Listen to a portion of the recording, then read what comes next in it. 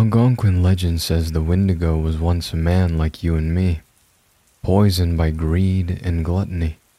The man turned into a pale, gaunt creature with sunken eyes, reaching limbs, and an insatiable hunger for human flesh.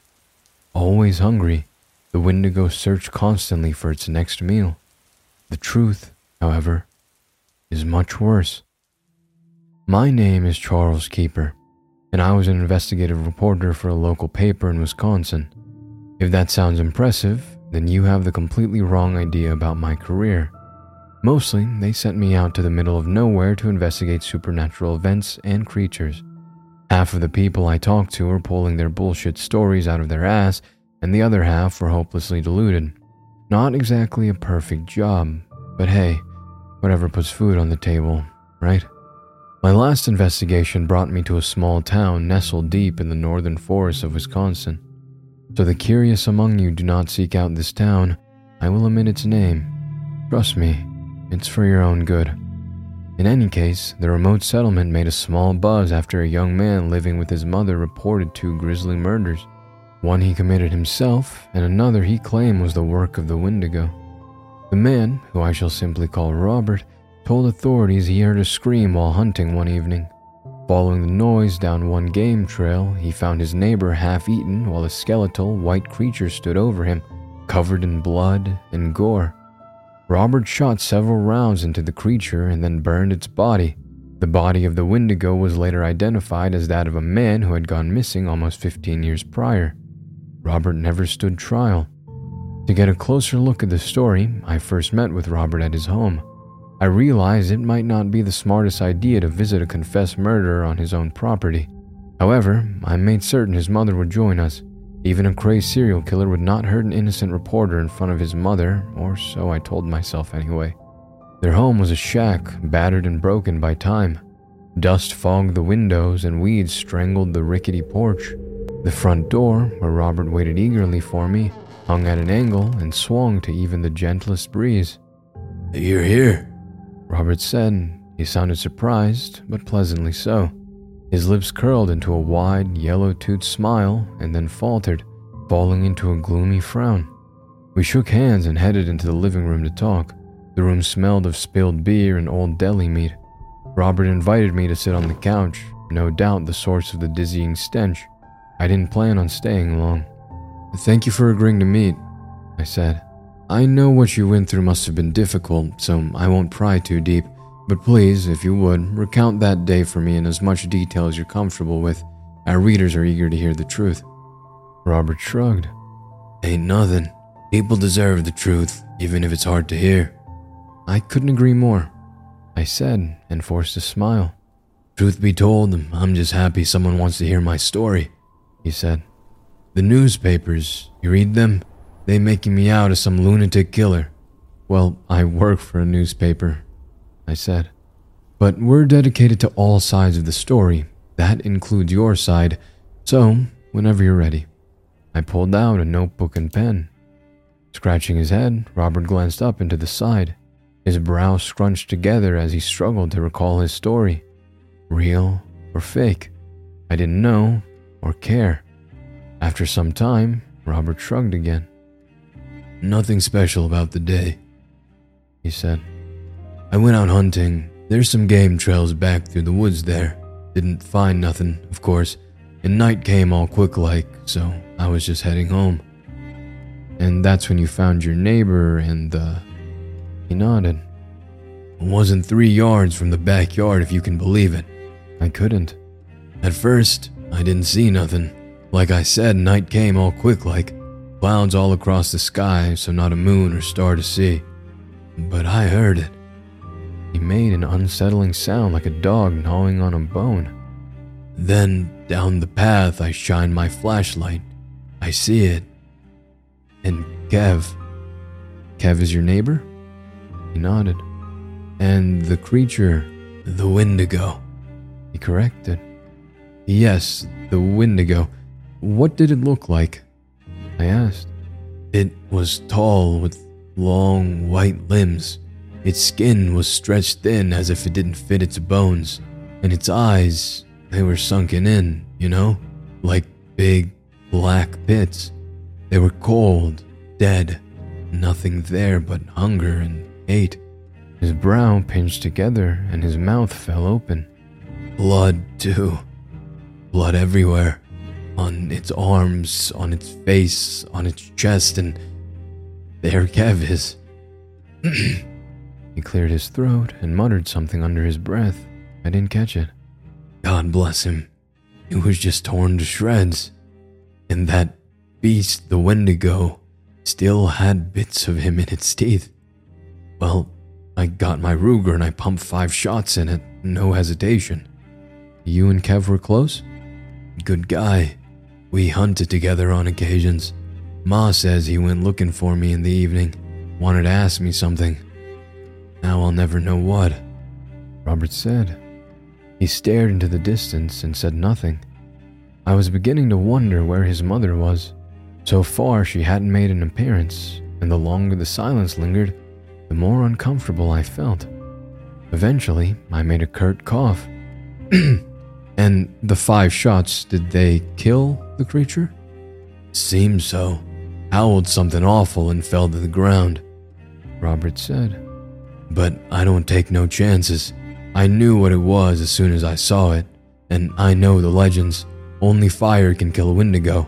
So I ran back home, got some gasoline, and lit that fucker up.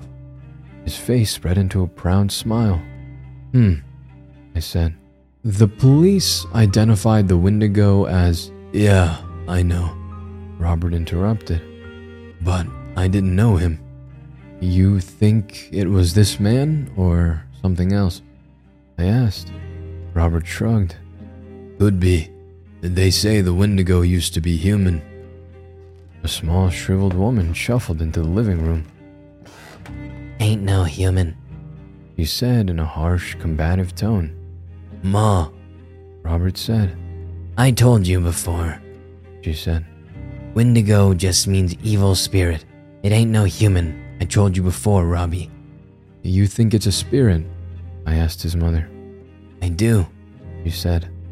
You know how many people have gone missing over the past 50 years? 5.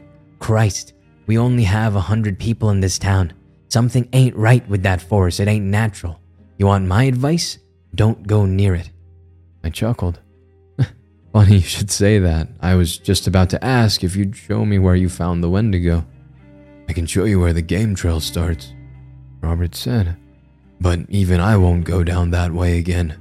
You're not thinking of looking around, are you? His eyes twinkled with genuine concern. Robert may have been a murderer, but I could tell he truly believed the story he told me. I pitied him. You already killed the Wendigo. What do I have to fear? I said. The wrinkled old woman scowled. Don't go looking for trouble, She said. 'cause you'll find it, and you'll be sorry. A good reporter would follow up on the story with the police. If Robert's mother was right, the town had too many missing persons than could be explained. But I'm not a good reporter. I wanted to go home. It didn't matter whether or not I got to the bottom of the story. My readers would still eat the garbage up anyway. So, I went out into the woods, looking for more Wendigos. One night in the forest, and I'd call the story finished. It's not like I expected to find anything. The forest was a forest. Once you've seen one, you've seen them all. Dead brown leaves blanketed the floor, while reaching black branches blinded the sky. And through the woods ran a winding dirt path where Robert used to hunt. After walking up and down the trail for an hour, a starless, moonless night had cast everything in shadow, so I made camp for the night. I set up a tent and lit a small fire to keep me warm. Once the flames grew tall and bright, I pulled out my notebook. Late in the evening, I heard strange noises. I wrote. Rustling trees, muffled chatter, a shadow shifted among the silhouetted trees. It could have been a person or an animal, but the hair on my neck stood straight up. I didn't feel safe. None of it was true. I hadn't experienced anything outside of the forest's usual sights and sounds. The fire cracked. I sighed. I was tired of spending nights alone in the forest making up stories about fictional creatures. There are much better ways to spend one's time and make one's money. I was still young. Maybe I could switch newspapers and write something real for a change. I heard another crack, then another. This time, they hadn't come from the fire. I squinted into the dark forest. It had to be some kind of animal. All sorts came out at night to forage, possums, raccoons, skunks, and so on. But as I searched into the woods, I saw the branches bend and snap. The animal was large, a coyote perhaps. What else could it be? Leaves rustled. The sound was close. Whatever it was approaching the fire. I looked long and hard for the source of the noise, and soon I saw an inky shadow passing from tree to tree. "Robert?" I asked the dark figure. "Is that you?" There was no answer. "Robert?" Nothing. Now I was growing afraid. Against all logic, I entertained the possibility that maybe Robert and his mother were right. Maybe there were such things as Wendigos and evil spirits. God, I hope not. Just in case, I grabbed a log and lit one end in the fire. Robert said only fire could kill a Wendigo. It was probably bullshit, but, better safe than sorry. Before long, the noises stopped. I waited and listened with the flaming log in hand. Minutes passed, one after another, but the forest was silent. After several bated breaths, I relaxed. The campfire, which I had all but forgotten about, had burned down to its last embers, so I placed my makeshift weapon on top and tried to coax the fire back to life. Just then, I heard the crunch of leaves close behind me. I whirled around, but there was nothing, only my tent trembling slightly to a cool breeze. I built the fire into a great blaze whose heat and light gave me strength. For hours, I watched the flames dance and listened for any noise, big or small. Thankfully, I heard nothing, and by the time the fire finally died, I was exhausted, but calm. With my fears behind me, I headed into my tent to rest. It was then I saw it for the first time. The Wendigo. Its face, not at all human, was a pallid skull adorned with gnarled, black antlers. To fit inside the tent, the towering creature hunched over its limbs, but its body was not pale or emaciated as Robert had described. At one look, it was solid, black flesh with muscles wide and bulging, and at the next, it was a gossamer fog. However, I didn't get to look too long before it knocked me out cold with a swipe to the head. I woke in a dingy cave with a raging headache and a chill running down my spine. I was naked, bound to a rock slab, and utterly terrified. Beside me were two other slabs, each with a pale, naked body on them. Even in the dark, I could see the curve of their bones pressing so tight against their skin, I thought it might burst. They were dead. They had to be. Yet when I called for help, the two bodies stirred suddenly as if waking from sleep. You're alive? Oh, thank God," I said. "Where are we? How long have you been here? What's happening?" For all my questions, I only received anxious grunts and groans in response. The two people craned their necks to look at me. When I saw their faces, I shrieked in horror. They weren't people. Not anymore. Their eyes had receded into their skull, and their teeth had narrowed to beastly points. Bloody sores spotted their hairless scalps, and scars marked their gaunt cheeks. When they looked at me, they gnashed their teeth and licked their tattered lips. I had no doubts Robert had seen one of these creatures, but why were they tied up? And what was the creature I saw in my tent? I didn't know. All three stone slabs faced a long, gaping tunnel that stabbed deep into the hillside, far from the touch of light.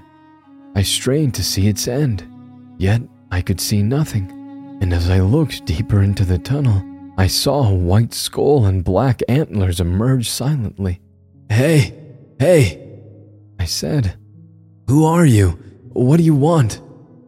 The creature eyed me with a hollow stare and then sank back into the darkness. My heart raced in my chest as I struggled against my restraints, but they would not budge. I felt around for something to help me escape, but the ropes pressed down on my wrists. I could only reach fruitlessly with the tips of my fingers. "No, no, no, no," I muttered in a shrill, frantic voice. "No, please, help me, help!" My breaths grew short and shallow until my lungs trembled. No matter how hard I gasped, I couldn't get enough air. Soon, my vision spun and went black. When I next woke up, I found my captor seated on a rock. Though it had no eyes to blink, the creature was staring at me. "What do you want?" I asked. It cocked its head to one side but said nothing. "You aren't human. What are you? A ghost? A spirit?" The creature grumbled low in its throat. "A spirit? Is that it?" The creature murmured in a deep, guttural voice. Whatever words it spoke, it was no language I had heard before. "A demon? A Wendigo or something?" "Wendigo," it said in a menacing tone. The Wendigo stood and approached me. It lowered its hands toward my bare chest and then growled. Then pulling its hand back, the Wendigo turned and walked towards the next captive. The pale beast on the table was already squirming with anticipation. "What do you want?" I asked again. The creature spoke several words in its foreign tongue. "I don't understand," I said. "Food. Must starve," it said as it scanned the captive's willowy body. I had no idea what that meant, but I didn't like the sound of it. I hurled another barrage of questions at the Wendigo, but this time it ignored me.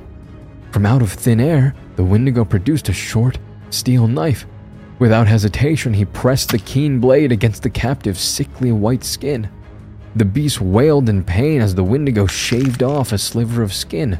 But when the deed was done, the bony creature raised its head, mouth agape. It stretched towards the slice of flesh like a flower to the sun. Then, chanting, the Wendigo fed its prisoner. In an instant, the meager strip of skin was gone, consumed without second thought. But the chants continued for several moments more, and when they finally ended, the pale beast began to whimper. It shrank in on itself and trembled visibly. Delighting in its fear, the Wendigo chuckled. Then, after a long, disturbingly silent moment, the Wendigo thrust its hand into the beast's stomach. Soon the cave filled with the victim's shrieks of horror and pain and the Wendigo's moans of pleasure. I closed my eyes, too scared to watch. Several minutes passed before the screams finally died down. I cracked open my eyes.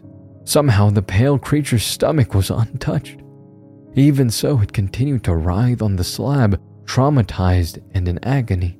As for the Wendigo, it had moved on to the next victim.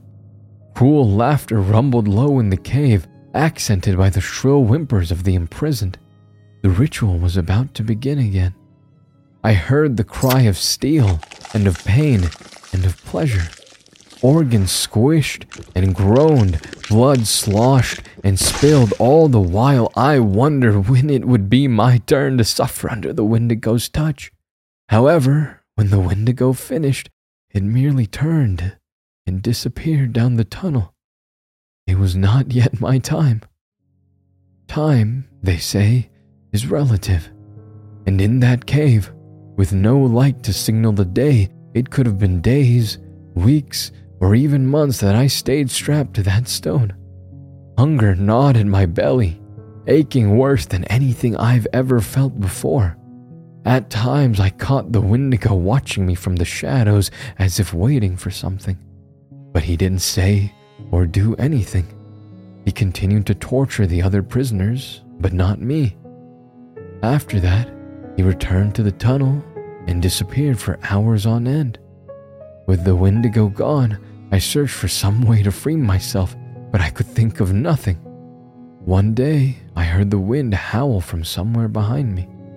Another day, I heard rain patter gently against the stone. The exit couldn't have been too far away. but still too far from reach. In time, the pain of starvation became so unbearable that I could think only of food. I even chewed off the dry flakes of my lips in a desperate attempt to fill my belly, but it didn't even touch my hunger. God, I would have eaten anything if you put it in front of me. Of course, this was exactly what the Wendigo was waiting for. Food must starve, it had said. It didn't take long to figure out what that meant. I had watched the Wendigo enough to know it wasn't torturing the other prisoners. It was feeding off their pain, their starvation, their hunger. When the Wendigo stood before me one day, I knew it was time. I had starved enough. My heart quaked when I felt the Wendigo's short steel blade, but I suffered the pain with pride. I didn't shout. I didn't cry. The Wendigo had not broken me yet. And when my flesh was forced into my mouth, I spit it back out at the cruel spirit. However, the Wendigo didn't care. It hacked off another chunk of meat, grabbed my jaw in a firm grip, and shoved the flesh down my throat. As I swallowed my pride and flesh both, the Wendigo muttered in its demonic tongue. The words meant nothing to me. Even so, I felt a strange sensation seep into my veins, as if my achy, unrelenting hunger had expanded out of my stomach and into the rest of my body. While I pondered what was happening to me, the Wendigo forced its hand into my abdomen. Its fingers throbbed as they wrapped around my stomach, twisting it and tearing it open. My entrails surrendered to the Wendigo, bursting under its strong grip. The pain was unimaginable. I roared in agony while the Wendigo moaned in delight. No man or woman should have to endure what I did. Worse than the pain and the Wendigo's pleasure was the knowledge I could do nothing to stop it. I was helpless, not just then but for years. I thought I would grow accustomed to the torture, resign myself to it. But pain is a funny thing. When you feel it intense enough and often enough, you don't grow numb to it. You grow more sensitive. It traumatizes you. Every moment of every day you fear it, scared and helpless. That's what I was for so many years. You may wonder how I survived so long on just meager scraps carved from my body. The Wendigo did something to me and the others. Call it a spell or a curse or whatever you want, but I survived. I survived and I starved, so the Wendigo could feed for years to come. What that creature did, it changed me. Slowly, almost without notice, I became like the other prisoners.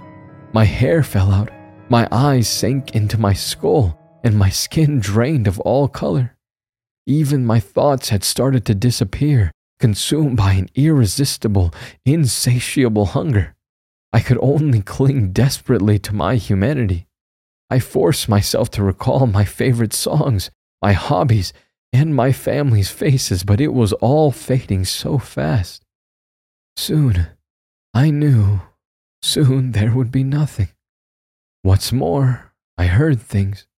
Deep within the lightless tunnel, thin, ghostly voices murmured and growled.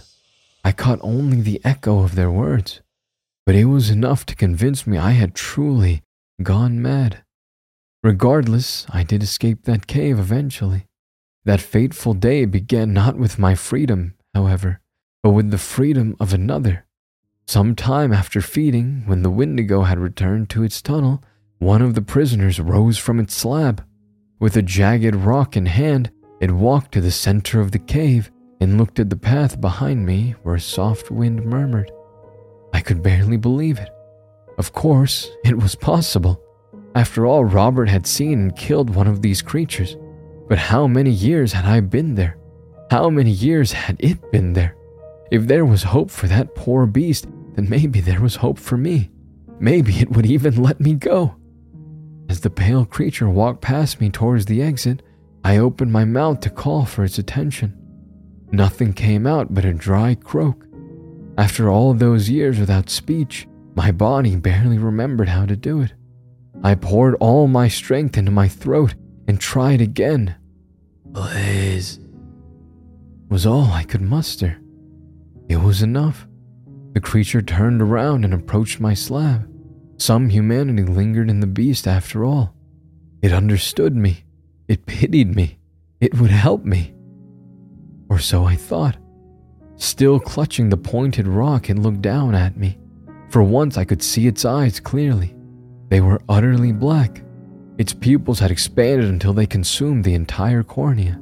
Inside I could see nothing. No thought, no emotion, only hunger. Mouth ajar, the beast grabbed my arm and lifted the rock. All I could do was scream. Then, appearing suddenly, the Wendigo caught the creature's wrist. Without a word, the Wendigo dragged its prisoner back to the slab. Desperate to escape, the creature thrashed at its captor. It clawed and scraped and bit, though to no avail. The Wendigo took the abuse without complaint. In a last-ditch effort to free itself, the creature grabbed one of the Wendigo's antlers and pulled with all its might. A short, twisted chunk snapped off, making the Wendigo howl in pain. For an instant, the creature was free. However, it only managed to take a step before the Wendigo returned to its senses. With the back of its hand, the Wendigo struck the prisoner across the face. Keen, crooked teeth sprayed across the cave. They tingled against the cold stone like death bells ringing. Fueled by rage, the Wendigo thrust its hands through the creature's chest. Blood splattered over the prisoner beside me, who licked up the hot liquid with no remorse. Now, one prisoner short, the Wendigo sighed and muttered something in its ancient tongue. Then it grabbed the bloody corpse and dragged it into the tunnel. Halfway down, before disappearing from sight, the Wendigo stopped and looked back at me. A shiver ran down my spine. I clutched my fists tightly. In one of them, a tooth that fell like a miracle into my hand. I prayed to any god that would listen not to let that miracle be taken away. And perhaps one of them heard me, because the Wendigo turned around and sank into the darkness. Uncertain how long the Wendigo's absence would last, I waited. The tooth would be my key home, but I had to be smart. As I expected, the Wendigo returned shortly. It would not let a slab sit empty, so it slipped past me into the free world, where it would soon find another victim. After several anxious minutes, I began my work. The tooth I received was a molar. It wasn't sharp enough to cut a rope, so I honed it against the stone slab. It took hours to narrow the tooth to a razor-like point, and just as I began to saw through my rope binds, I heard the rustle of cloth against the cave floor. It was the Wendigo dragging its prey. This time, it was a girl. Blonde, in her mid-20s, I guessed. The Wendigo laid her against the slab and disrobed her. She was pretty. At one time, I may have looked at her with pleasure and desire, but at the time, all I could think of was how hungry I was. I held onto the sharpened tooth for another week or so, hiding it when necessary. Truth be told, I was too terrified to free myself. If I got caught, that was it. No more miracles.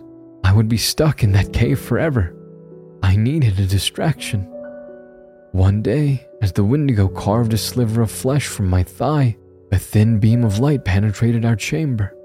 The light was weak, as if it had come from somewhere far off, but it might have well been the noontime sun.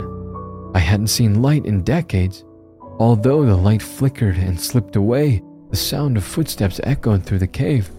As soon as it heard the sound, the Wendigo dropped its knife and vanished into the tunnel. What it feared, I couldn't say. Your guess is as good as mine. But it was an opportunity, and I took it. I frantically dug the tooth into my rope binds.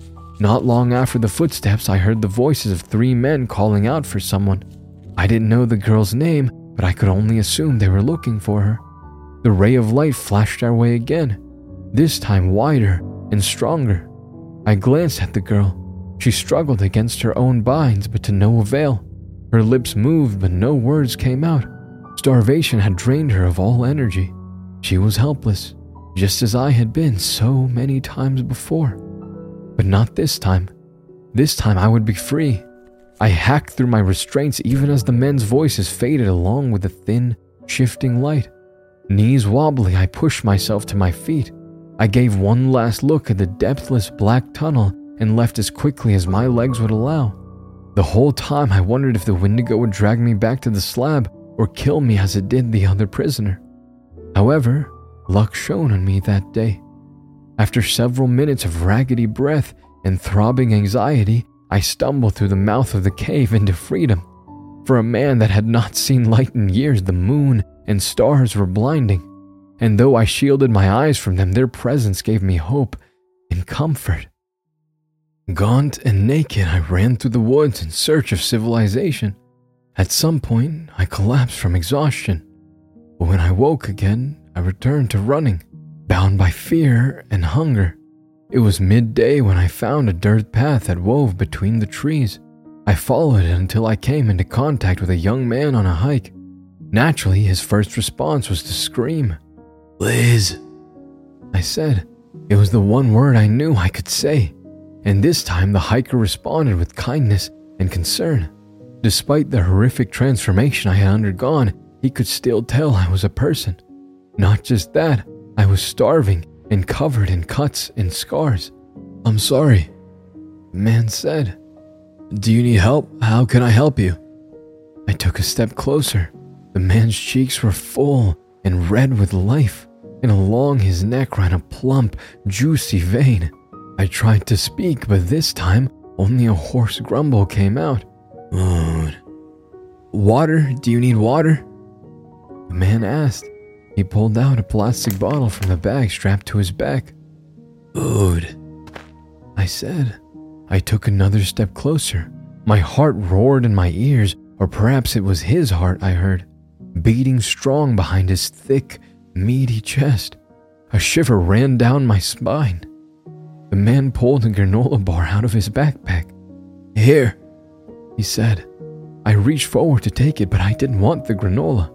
And I couldn't control myself. I tried, I swear I did. Yet even with the Wendigo far behind me, its influence lingered. I swatted away the granola bar and leapt at the man, scratching him across the neck. Blood coated my nails, and when I licked the dark drops, they tasted sweet as cream. Unbeknownst to me, the man had a knife. He stabbed it into my shoulder and then cut me across the cheek. The pain was no worse than what I had felt every day in that cave, but I didn't want to suffer anymore. I let go of the man and retreated into a fetal position. Meanwhile, the man ran. To the cops, I presume, because sooner or later, a group of police officers approached me with guns drawn. Not long after, I found myself in a cell, imprisoned again. At least this time I was clothed and fed. Of course, the police had questions. Simple ones. For instance, "Who are you?" It took me a second, but I remembered. Charles Keeper," I said. They ran the name through their database. Then they came back with a photo. It was a photo of me. I looked so different. I barely recognized myself. Yet it was enough for the cops. "Jesus Christ," one of them said. "You've been missing for 15 years. 15? I repeated. It felt like 50. What happened to you?" They asked. Their eyes studied me closely, never once letting up or looking away. I cowered into my knees. I said nothing. When the silence dragged on too long, they held up another photo. "Do you know this girl?" It was the girl from the cave. I flinched at the sight of her. "You do, don't you?" I looked up. It hurt to meet their gaze, but I met it anyway. "Please," I said. I didn't want to think about her. I didn't want to think about the Wendigo. "Please, don't. I can't." "Can't what?" One cop asked. By the color of his face and the volume of his voice, I could tell he was angry. "She's been missing for a week. Her parents are worried sick. They want to know what happened to their baby, and you can't tell us." You won't. I stuttered. "We won't believe you." Another cop finished. I nodded. "Go on, try us. If you tell us where she is, maybe we'll forget about the man you assaulted in the forest." Another cop added. I had no choice. They wouldn't let me leave until I told them. So I did. I told them everything. At times, I caught them looking among each other, thinking no doubt that I had gone mad, but on the whole, they were receptive. They tried to make reason of my story. Maybe the Wendigo was just a man in a costume. Maybe the trauma of my torture had altered my memories. In any case, 2 of the cops happened to be part of a search party that investigated the cave the night I escaped. Even if my story was a lie, it didn't matter so long as they found their missing girl in the cave. They asked me to help them find her. There were simply too many tunnels in the cave for them to find her on their own. But I refused outright. Nothing would bring me back to that cave. The thought of it triggered such a severe panic attack that they let me go without another word. Since then, I have readjusted to life, as best I can anyway. At first, food tasted sour, but for the most part, I've gotten used to it. I just take my steaks rare now. I found myself a lady, too. She's decent and sweet, and she helps me forget about the times I suffered. She doesn't believe my story. I can sense it in the tone of her voice whenever the subject comes up, but she knows better than to tease me. As for the missing girl, the police never told me if they found her. I haven't heard anything from them since they released me. I hope they did find her, I really do. But in the many years that have passed, it never once occurred to me to find out. To tell you the truth, this is one story I don't want to see to the end.